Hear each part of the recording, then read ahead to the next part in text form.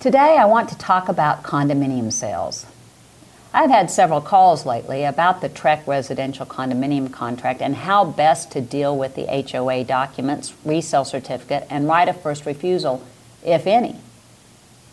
Well, first, I recommend the same thing as I recommend on single-family homes that are subject to homeowners associations.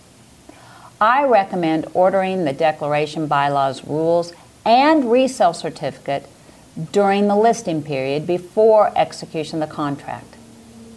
The law allows a seller to order these documents at any time. A contract does not have to be in place for the seller to order this information in spite of what the homeowners association may say. Then, if seller has the HOA information, seller can provide a copy to any potential buyer before executing the contract and thus avoid the statutory right of a buyer to terminate the contract before the 6th day after receipt of documents in the case of a condominium sale.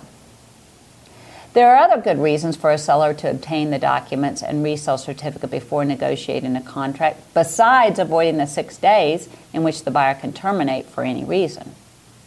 One of the reasons is the resale certificate will provide much of the information the buyer would want to know, including but not limited to the amount of the dues, the amount of the reserves required to be deposited by the buyer, and the insurance coverage. Under paragraph 12A4 of your condominium contract, buyer is obligated to pay all reserves required of the association without limitation. So before the contract is executed, the buyer needs to know that amount. The resale certificate will also confirm any right of first refusal or other restraint contained in the declaration that restricts the right of transfer of that unit.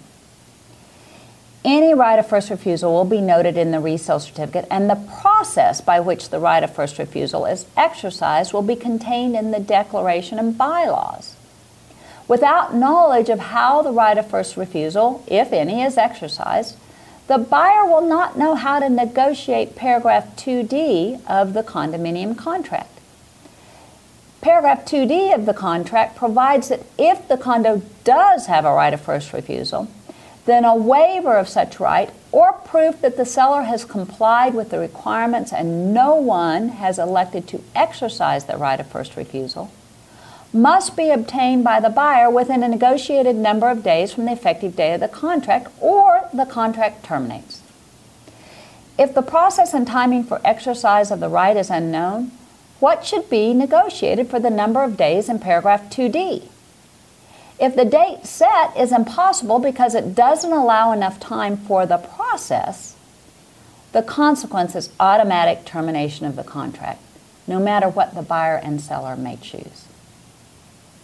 On the other hand, if the process and timing for the right of first refusal are known ahead of executing the contract, a reasonable closing date can be set. Under paragraph 2D, if the condominium regime has that right of first refusal, the effective date of the contract amends to the date the right of first refusal is waived or no one elects to exercise it. Be careful that you're not overlapping the right of first refusal date with the closing date or making the closing date so tight the other deadlines in the contract cannot be managed. Note that under paragraph 2D, when the effective date is amended, all times for performance under the contract begin again from that amended date, including but not limited to the option period. For example, if the option period provides for 7 days, then the 7 days begins again after the period runs for the right of first refusal. In my opinion, best practice would be to obtain the HOA documents before negotiating the contract. This protects both the buyer and seller from unwanted surprises and unintended consequences under the contract. I hope this video has been of value to you. Allegiance Title is your trusted resource for results. Thank you.